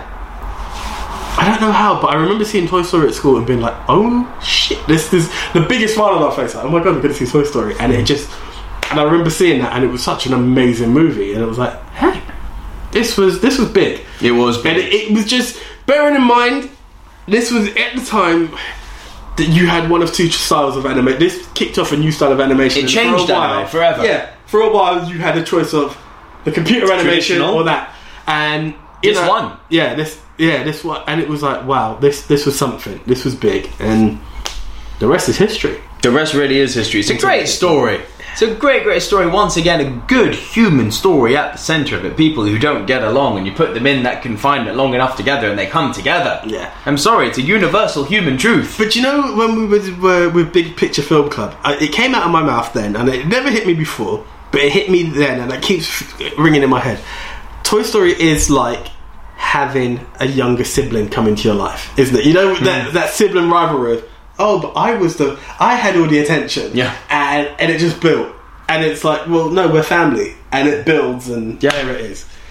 I wouldn't know, but I'll take your word for it. But don't get me wrong. You come from a place of experience on the matter. I will take your word for it. Two of them followed after me. But not to say I had that sibling rivalry to that degree, but you see it in films, you see it in TV, you hear about it, you know? That kind of, the limelight's not necessarily on you, but you are, let's come together, you know? As you said, you put them in a room long enough, you know? People get along. Yeah. That's just it, mate. People get along long enough. You're number 4. The punt. The self-punt. Oh, yeah. I was going to be, I didn't punt you, yes. You punted La La Land. Do you know what? I did say earlier in this podcast that every single film on this list, and true for the 3 coming above this too, has shown me something about cinema that I didn't think I could appreciate. Much to my great detriment, and I'm angry with myself for this, other than probably The Sound of Music, and yeah, I'm not counting the Disney movies in this, you know, the animes, this really opened my eyes up to the magic of what a musical could be, and it's forced me to go back and re-educate myself and read up on watch other musicals that came before it, which, in one side, is a good thing. But what I loved, what I cannot fucking give this film credit for enough, is that although it's all done through song and dance, at its core is just the sincerity of human interaction, the sincerity of love and giving up love.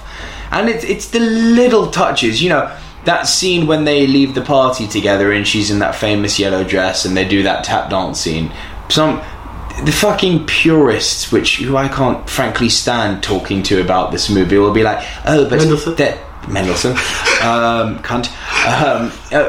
The dance, the number wasn't done properly, so why did they bother doing it? And his hand was at an awkward angle when it should have been flat, or her dancing was off point. It's like things that I could not give a fuck about.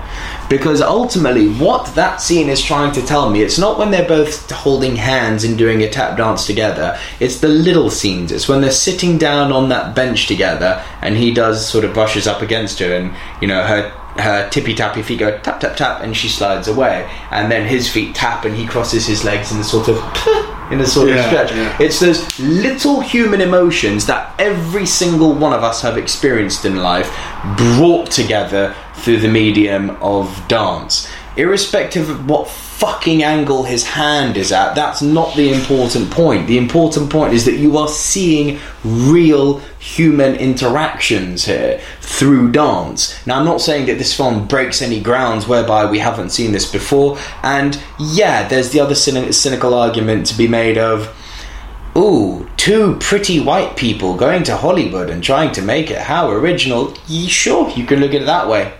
I pity you if you do look at it that way. Another way of looking at it would be going, you know what? I can relate to that, because although I'm not a pretty white person trying to make it in Hollywood, I am a person who has got my own dreams and aspirations, which I have had crushed, like we all have. That's what the movie's trying to get across. And to say it's boring to do that, I think is blind, because just because something is universal doesn't make it boring. And the fact that this movie touches on universal themes like love, like rejection, like relationships breaking up, like chasing your dreams, but ultimately the big question being, at what fucking price makes this movie unfathomably beautiful for me.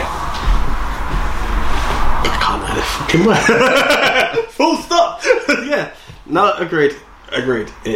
It's life. It's life. Yeah. It's life for a music, and a classic musical which we haven't seen in cinema in a very. They've tried since. The Greatest Showman wasn't as good as this. Just saying. And this year, what do we have? Cats. Moving on. Yeah. Moving on, because I will be seeing that next week. Can I just say, ha, the pleasures of a relationship. Anyway. To be fair, mine is you heard us asking for that too, so you're probably gonna. I'm probably gonna be saying receiving message going ha. Back at you, ha. You're number 3. Number 3, the animated Lion King. Okay. Yeah. It's one of those. It's just classic. Whether I don't know which one you've seen. There's nothing that you can't appreciate with the Lion King. It's got emotion, it's got happiness, it's got sadness. We are talking the original, right? Yeah. The 1995 one. I said the animated. Yeah. They're both animated. I'm sorry. Yes, we're not doing this not again. digitally animated. Just the original stuff. Yeah, Jonathan Taylor Thomas. Yeah, James L. Jones and Jeremy Irons. Yeah, that squad. Nathan Lane. Yeah, Nathan fucking Lane. Yeah, that side. Rowan Atkinson. Yes. Whoopi Goldberg. Yes. The one that actually says, "Ooh, Mufasa." Say it again. That one. Mufasa. I remember when I was watching the new one. And I was just waiting for it, and I was like, "Hey, who's the pig?" Are you talking to me? Oh, they called him a pig. Yeah. You're talking to me? They call me Mr. Pig. It was so much fun. How good, by the way, I told you the one thing in this new animated one, when Simba sets them up and goes, live bait. And remember in the original, they break out into that dance? Yeah. How good was that Beauty and the Beast reference? Yeah. So clever! It's very, very, very clever. I was like, how the fuck are they going to do this? It's like, okay, you're going to take me out, but you're going to make me happy in the process. Pass. Play. Yep. You've earned it. Keep going. But no, there was so much fun, and it's a childhood memory that I believe we had Jungle Book, we had Robin Hood. No, this is what I'm saying. You had those ones that were Disney videos that you had chance to see. Then you had Lion King, Aladdin, and Beauty and the Beast, which were Disney movies. And this one, I believe, just... Fuck, the 90s were good, weren't they? Oh, mate, it's so hard to turn your back on. Just like, oh, it's gone. No, it's not. It's so much more than that, you know? And this is just one of them that I just... again, it's on the honourable list. I'm even trying to think, did I have any last year? Wow. Actually, none of them actually made it last year. So that just proves how touched Lion King was for me in that sense. That it's incredible. It had to make it. Say it again. Mufasa. Mufasa.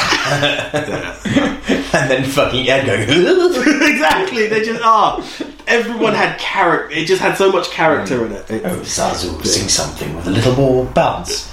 It's a small world after all. No, anything but that.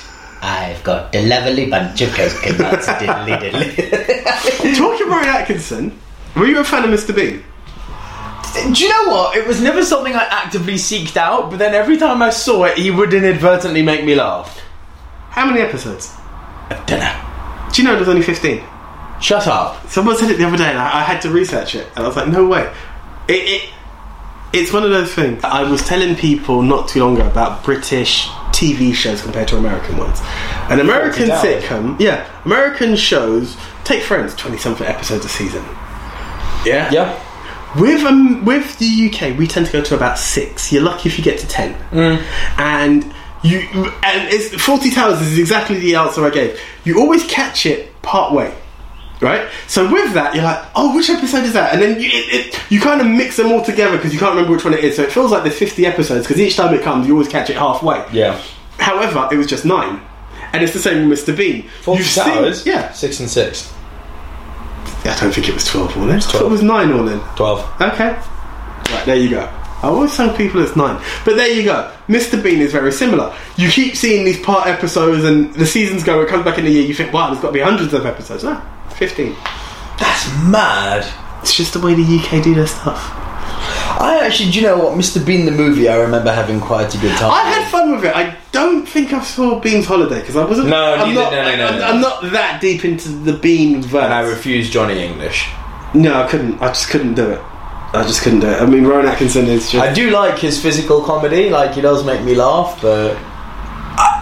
Do you know what? By the time Bean's Holiday came in, I think I got a bit tired of the physical comedy. Whereas, you know, there's some parts you look back as you grew up and you're like, what is this? This isn't my kind of comedy. It's not Jim Carrey physical, if you would, you know? But it is what it is. But yeah, that's the biggest tangent we've ever done from The Lion King, actually. That Rowan Atkinson was the star that we went on to talk about. But diddly.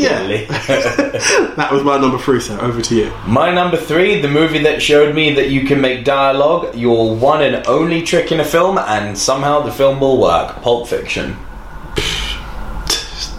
Yeah. It's a film that's literally about nothing. Yeah. It's about nothing. Yeah. People try and make it about something. Oh, it's about... I've done this before. It's about a gangster's universe in the underbelly of Los Angeles and how the interwoven tapestries of the foundation of the city bring each character together in a non-sequential way, ushering in a new era of narrative storytelling. Pulp Fiction. But what's it about? Yeah, Pulp Fiction. I think the way I summed it up once was Pulp Fiction is everything and nothing in one. Right? You can't describe it. There is no... And the other way I said it, it's the Bohemian Rhapsody of film. Because it covers everything, but I say to you, what is that about? Fuck no. Okay, yeah. I don't know, but I like it. We will not let you go. Mamma mia, mamma mia. Mamma mia, let me go. Yeah, no, it's got everything in it, but you can't describe it. You just enjoy each scene. You enjoy the ride, and it's because the dialogue is so like... It's weird, isn't it? Because it's almost beyond reality, and yet so grounded. Thank you. Because break down the opening scene. It's literally a couple talking in a restaurant. We've all been there. What are they talking about? They're talking about how to make money. We've all been there. Then it takes a fucking turn down Weird Street, and it says it's going to make money robbing. Okay, what are we robbing? Well, the funny thing about robbing, there's certain things you don't want to do. This and that and that. You don't want to do banks, you don't want to do this, you don't want to do that. What you want to do? You want to rob a coffee store. Huh? Think about it.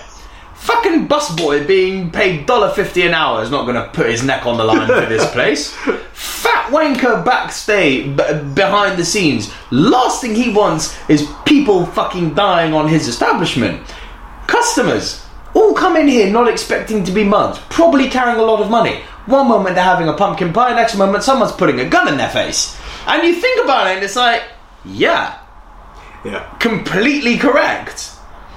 And then you transition from that into going, I love you, to everybody in the call, this is a robbery. Any of you fucking pricks move and I'll execute every last motherfucking one of you. To that soundtrack. And it is just like so. Then the fucking credits play, and then it brings you back in from being outside to inside the movie because the radio station's changing. So you're like, okay, we've all been there, and it breaks into Jungle Boogie, and then the fade out. You've got two guys, a black guy and a white guy, talking about hamburgers in a car. What the fuck is happening? As weird as it is, as you said, it's all very natural. It's all very grounded. It's so natural. You just yesterday, a couple of days ago, in the car with a friend, and we're like, hey, when's the last time we've been to that restaurant? I've been with a few people. Tried to persuade them. They didn't want to go. I knew you'd be down. These are the conversations you have in the car. Yeah. It's just done in a way that it's stylized reality. Yeah. That's all it is. And it just you can pick so many excellent lines of dialogue and monologue, especially from that opening half hour. Yeah. It's just, it brings you into the world. Like, You've got that scene in the coffee shop. You've got the Royale with cheese. You've got Ezekiel 25:17. You've got the foot massage debate. Yeah. You've got Antoine, my personal favourite, Antoine Rockamora. I used to call him Tony Rockahara, half white, half Samoan. Yeah, I remember him. Fat, right? But I wouldn't go so far as to call the brother fat. I mean, motherfucker Samoan. What's he gonna do? I always remember hearing that. I'm thinking, good point. No racial, but it is that. Good point. It's true. They have a specific gene pool. Well endowed. You know, specific gene pool. They're jolly. It is what it is. And then you go from that to back to being in the gangster world to word around the campfire as Marcellus fucked his ass up good. What'd he do? Fuck his wife? No. He gave her a foot massage. That's a damn shame. Still, I gotta say, you play with matches, you get burned. You don't think he overreacted? I mean, no. He had to expect a reaction. I mean, that's the man's wife. Is it as bad as eating her pussy? No, but it's the same fucking ballpark. Stop. Eating the bitch out and touching the bitch's feet ain't the same ballpark. It's not the same ballpark, but... Sorry, it's not the same sport, but it's the same ballpark. Ain't no motherfucking ballpark either. Look, maybe your method of massage differs from mine, but putting your tongue in the holiest of holies and giving a bitch a foot massage ain't the same goddamn ballpark. Ain't even the same league. Ain't even the same goddamn sport. Would you give a guy a foot massage? Fuck you. And it breaks it down perfectly. It breaks it down perfectly. There we are. He's like, no, you wouldn't. You shut the fuck up. Absolutely wouldn't. So shut the fuck up. You know exactly what you've done. You know exactly what your intentions were when you done that. Yeah. We all know what we done when we gave a foot massage. Yeah. And it's the little details like that, you know, and they're having this debate all the way up to the fucking front door of the guy who they're about to kill. And then they look at their watch and it's like, oh, we're a bit early. And they walk to the end of the corridor so they can't be heard. And it continues. Yeah. It fucking continues. Like any fucking normal civilized debate would do. It's like, actually, do you know what? I have some shit to add here. You know? Yeah. And then you switch from these two, what seems like two really good friends, because only friends debate in that intense way. You know, otherwise it ends in fisticuffs. Only friends debate each other that way. So you're like, okay, these two are friends. Then the next thing you know, they're breaking into a motherfucker's house and they're literally holding them all up at gunpoint. And there's that switch, isn't there? Where, because Samuel L. Jackson goes in and he's cool. He's cool as, you know, he's like, oh, we disturbed you boys at breakfast, you know, put your feet up, you're good. And then he asks one guy, you're like, where's the case? And then another guy says, I don't remember asking you a goddamn thing. And in that moment, you're like, oh, these guys are in trouble. Yeah. This isn't a fucking casual visit. He's a bad guy. Yeah. He's a bad guy. But, you know... And it flips your perception of what you've just said, doesn't it? Because you've just really grown to like these two guys. Yeah. And you realise, oh no, they're bad. Shit! But you know what? This is the ultimate definition of those Tarantino quirks. Because he said, you're about to go. And like, oh, no, we're a bit early. Who cares? Yeah. Who cares? You're about to do some evil shit. Just do your shit. Yeah. No, 12:30. Okay, let's just walk down here. Yeah. These are the Tarantino quirks that just have you like, huh? But it's real. Works. They're magic. Yeah. They are magic. They are magic. They are fucking magic. For me, there is only one scene in that entire movie where I'm like, that could have been cut and the movie would not have been any different. It's after Bruce Willis kills that guy in the boxing ring and he's leaving the building, that whole scene in the taxi. It just brings the movie to a complete fucking standstill. Yeah. I get why he was doing it, but you know, what follows that is quite slow, but it's important. You know, it's him and his girlfriend, and you know, you need that. It shows that she's quite cute, quite fun. I like the way you smell, Butch. Come to bed. You know, it's cute and it's endearing. But the whole scene before that with Maria de Medeiros when she's driving him in the cab, pointless. True. That's the one scene I'm at. It could have cut from literally him leaving the building, snip edit, him knocking on the door of his motel, his girlfriend opens. The whole taxi scene gets eliminated and the movie doesn't change. And it does bring it to a bit of a standstill. Point. Yeah. Point. But yeah, it's a fucking work of art, this film. It's literally Tarantino taking everything he knows about filmmaking, flipping it on its head and going, I'm going to do a movie about dialogue. Fuck you. Play. Your number 2. My number 2. This is pure nostalgia. I know you're going to kill me for it. The fans are going to kill me for it, but it is what it is. This is the last of the Jim Carrey. You know where I'm going. I don't. You do. Truman Show? No. Where's he going? My go-to Batman movie, dude.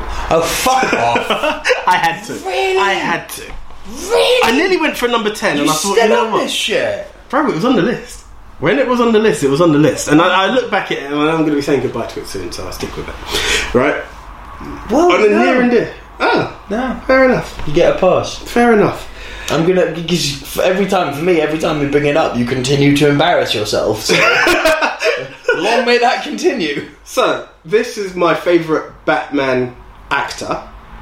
You can't say that. I can. Dude! Who? Bale! Keaton was good, but I like the way that Val Kilmer portrayed both sides. I think he was a good Bruce as well as Batman. But anyway. Your words hurt me. Anyway, moving on. There's no anyway. This oh, fuck me, you're so stubborn. When was the last time you sat down and watched this film? Truthfully, it's been a while. Not since we started back, I'll be honest. So we're talking 4 years. Minimum. Possibly 3 years. 2 to 3 years, yeah. And it still registers for you. You can't take away what it has as a... do you know what I will always give this film credit for? It was what really opened my eyes into how much I appreciate the comic book movie world. Yeah, it went full comic book. That is what this one done for me, more than any. I knew there was Batman movies before with Michael Keaton. I took them for what they were. What's his face? R.I.P. Who are we talking? OG Batman. Oh, Adam West. Thank you. Okay, yeah. No, that was TV. That was a TV one. As much as there was a film, there was one film, that was another thing that sparked something in my head of like villain collabs and stuff. But this one really said to me, Batman's your guy. In one sense, it opened my world into what the whole comic book world is about in so many different ways that I can't let go. In that sense, so it's very emotional. It's very personal. Okay. I appreciate that in terms terrible. of. Listen, what's my favourite Batman movie? Yes, we heard it last time. The Dark Knight. Yeah. It trumps it. It kills it. There is no in between. Right. That and again, what I love, and this is DC. I think that this is old DC versus new DC. Because old DC, this is what you would get.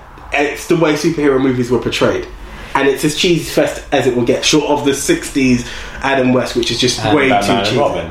That's just that shouldn't be mentioned. We don't go there. That's the one time you said, Arnie, no. Stay away from the cooler. Yeah. You know what? Fuck you and your big gun, okay? That's where they try to do comic book. What I like about DC now, short of possibly Wonder Woman, not even Wonder Woman worked in this sense. What they've done now is Joker done it, Dark Knight done it. You are good films that just happen to be in the superhero realm. Yeah. That's the new style. So I was about to say, hot take, is Joker a Batman movie? You don't have to answer. It's in the world. To the silver screen. I would like to hear what people's answers are. When I was there, some people were really pissed off of seeing the pearls. Another person said, I like it because it tied it into the world. I have an argument with it, right? My problem with that, it being the Joker, I don't believe he can be Batman's arch nemesis Joker. Just too because old. Yeah, he's way too old in the fact that he would be a Lex Luthor type villain in that sense, whereas the Joker that Batman takes on is just a psycho on the road, whereas this one would be I'm sending my henchman out. He's in the Zimmer frame, if not. No, let's be real. Yeah. By the time Bruce got there, Bruce has that whole journey that you see in Batman Begins, yeah, and then comes back to that. Like, no. If that's the Batman universe you're tying into the Joker, then no. But which I wouldn't personally. For me, it's not a Batman movie. For me, it is a standalone thing. I don't think I know they're going to do a sequel because it made $1 billion. But again, I don't know if it should. You need to be very careful what you're doing. Absolutely should not. And you know, to me, it's a bit like Gotham. There was that one guy who I think influenced the birth of the Joker. What's his face? Jerome or whatever. Jerome. Yeah. And I think it's something similar in this. This Joker that we saw influences the birth of another Joker. It can't Maybe. be. But I don't think there should be a number 2. But greed will always make people do stuff that they shouldn't. Of course it will. Yeah, so that's as much as I'm going to go on that one. And to you, sir, you're number 2. Yeah, you're probably surprised this didn't make the list last year. Lord of the Rings. Yeah, it didn't. No, it didn't. It didn't. And it's crazy that it didn't when you know how much... Like, I still think this is the best book adaptation ever. Ever. This movie is a generation-defining powerhouse. This is an ensemble cast powerhouse. This movie is so good that people are scared to make fantasy films now. Think about that. Yeah. People are genuinely scared. And I don't mean like sci-fi fantasy or where there's a sort of, you know, non-medieval element to it. I'm talking pure fantasy. You know, elves, goblins, orcs, trolls, men, dwarves, the whole shebang. Dragons, that level of fantasy. It's been done since. Badly. People do not want to touch this shit. People are terrified of making fantasy now because these films set the bar too fucking high. But you know the funny thing about these films? It's also just taking the origin. The actual Lord of the Rings is probably what inspired fantasy in the kickoff. Of course it is. And it just proves that some stuff you can't take on the OG. No, you really cannot. And the OG is there to stay. This is one of them that has really defined that. Like, I suppose what it done is it took everything in fantasy, as you said, goblin, elves, everything, like all of them, and put them into it, created its own universe. And then anything you're doing, you're actually just building off of that universe. Yeah. But what was so wonderful is how it was a parallel to reality. You know, Middle Earth, it almost, if you suspend disbelief ever so slightly, almost feels like a world which we once upon a time could have inhabited before we became silly humans. Yeah. Right? It feels like a world that mankind could have and should have lived in. And you know, they don't all speak the same language. There are different alphabets, different languages. There's different cultures within Middle Earth. Even little details like the different foods they eat or the places they live. You know, dwarves, mountains, elves, forests. Yeah, it's all... On one hand, you could argue that it's all very, you know, stereotypical. That's because this film made it so. But there are very, very clear cultures and races and motivations and relationships within Middle Earth that parallel our own. Yeah. Yeah. Take a look at the fucking dwarves and tell me that doesn't look like a bunch of Viking invaders. No, it does. You know what I mean? It's what you see instantly, isn't it? Yeah. It's exactly what you see. Maybe a bit taller, I would imagine. Just a touch. Just a touch. You know, you look at them and then you look at Ford. It's quite different. Yeah. Then you look at the elves and you think, LGBT. Well, to be fair, one of them was in Priscilla, Queen of the Desert. So. There you go. It works, yeah. No, but jokes aside, it is the fantasy of all fantasies. You know, even the prequels to this fucking trilogy paled. Yeah. You can't recapture the fucking scope that these movies did. I mean, they're redoing Lord of the Rings. It's coming out as an Amazon series. Yes, I heard about this. But they're not doing this story. They're doing it in that world, different time period. I don't blame them. No, I get it, but I just, in the same time... You really want to try recasting Gandalf? You really want to try recasting Gollum? No. Frodo? That's true. Fuck that! It's true. It's not doable. Yeah. That was my number 2. Your number 1. Coach Carter. Is it now? Yeah. Coach Carter was the one. It was on the list, and when I looked at everything. I toyed with everything, and I was like, no, this is the one. This is the one. That it was a film. I just remember that feeling I had in the cinema, leaving the cinema after that film. I remember knowing. It's high, isn't it? I remember seeing the trailer for the DVD coming out and being like, I need that. I need that in my collection. And I remember playing it at home and the whole family taking it in like, yeah, this is a good film. Yeah. And for that's where I think Coach Carter, it kind of like La La Land was your potential 11 last time. This is where this was. I was like, yeah, 14. Yeah, I just needed it needed that respect of, yeah, that's the one.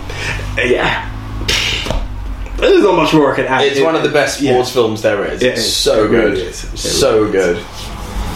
Right, let's wrap it up because we're going way long here. We are. And your number one before you wrap. My number one, again, shocker that it wasn't on the top 10 last year, the official top 10, but my official number 11, the first movie memory I have, Star Wars. Oh, okay. Yes, it wasn't on the last one. No. How is a guy like me not going to put Star Wars in there? And we're talking New Hope, yeah? No, I'm talking Star Wars, the brand Okay. IP. I didn't pick a Lord of the Rings movie, I just picked Sure. those movies. I just took the first one, yeah. But yeah. No, Star Wars. It's just, I remember... Shit, I can't remember how old I was, but my God, I must have been little. But I still... I remember those movies so vividly. I remember it was my mother's old boyfriend, who, funny enough, TV presenter, Malcolm Jeffries, or used to be a TV presenter.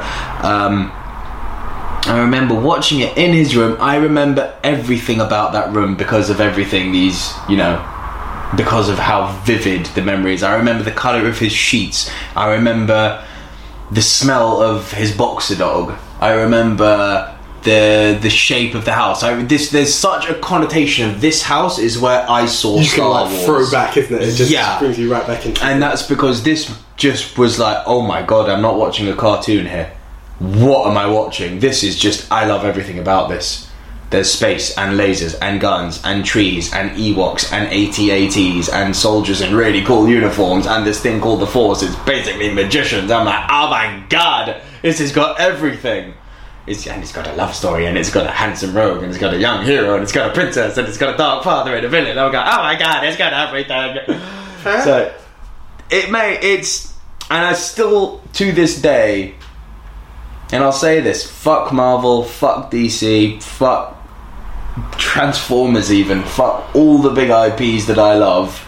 Nothing elicits excitement in me as when a trailer drops and you hear that do do do do do do do, that music kicks in and you're like, oh my God, it's a Star Wars film.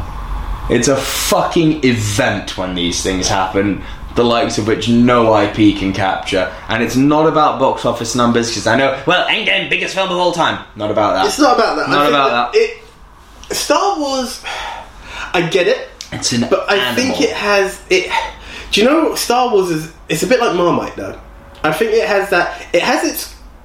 I want to say it has its community. Massive. It has its community. It's not a cult. And if you get it, yeah, this is it. It's community, and it's there. And then there is the other side who are just oblivious to what Star Wars is. You know. Laser sword, magic sword. What was it your missus said? Leave her alone. No, I will defend her till the end. But she is the representation. Yeah, of course she what is. The other side I'm is. not knocking it. It just hurts me. It just hurts. I get it, and that's the funny thing, dude. Let me break this down for you. In my office, the day the movie came out, and I was like, "Oh my God, Star Wars is out today." Silence. Yeah, and I pushed. I was like, "Guys, no reaction." 3 people out of the 5 other people in my office were like, never seen a Star Wars movie. One of them, which actually pissed me off, and I don't normally get into debates at work, but I had to shut her down. She was like, she's Italian, so I'm going to do the accent here. She's like, I don't like Star Wars. I'm like, but you just said you've never seen it. Yeah, but it's shit. Yeah, how can you say it's shit if you haven't seen it? Well, I've got because I have a life. It's like, but you haven't seen it. Maybe you'll love it. No, it's not something for me. Like, what's it about? I don't know, but it's not for me. Oh! Pain! Yeah. Brain cells dying! Do you know what? If you watch it and it's not for you, it's not for you. You know, that's fine! Exactly. Don't go saying something shit when you ain't seen it. Yeah. But this is, you know, I think because of the time I entered, and, you know, we touched on it briefly, New Hope can't give me that magic, because probably as a kid I would have been all over it. You know? Yeah, it wasn't. You can't capture childhood magic that it's meant to give you as an adult. It's just not going to happen. No. But no, I get it. It's a good shout. It's great. This year we didn't have a punt, so there was definitely no Rushmore. No, that honourable movie. No, definitely not. American History X, you hold that crown Yeah. for 2 years in a row. And yeah, it's been fun. It's overdue, so I can't even go any further. But good It shout, is good the shout. last episode of season 2. It is. It is indeed. So thank you guys for bearing with us for season 2 and 2 seasons for those of you who have been with us from the beginning. Noot, noot, We thank you, motherfucker! we love you, and look out for new news in the future. Wishing you a happy new year, and until then, I am the one AJ Anthony Jordan. I'm going to build on that quickly because we have got some big announcements coming for season 3. We might make a quick 5-minute podcast upload just to let you know what's coming in season 3. Now, actually, that's a good title. What's coming in season 3? We might also release that on video format on our YouTube because we've got some quite big news coming for season 3. Like, it's legitimately big news. I'm not just tooting our own horns here. This is big. So be on the lookout. We'll be back with you first week of January. But until then, please be sure to follow us on all the podcast platforms: Spreaker, Spotify, iHeartRadio, iTunes, Google Podcasts, Podcast Addict, Castbox and Deezer. And enjoy us on all platforms. Be sure to share us with all the movie fans that you may know. I am Nico Lero. See ya.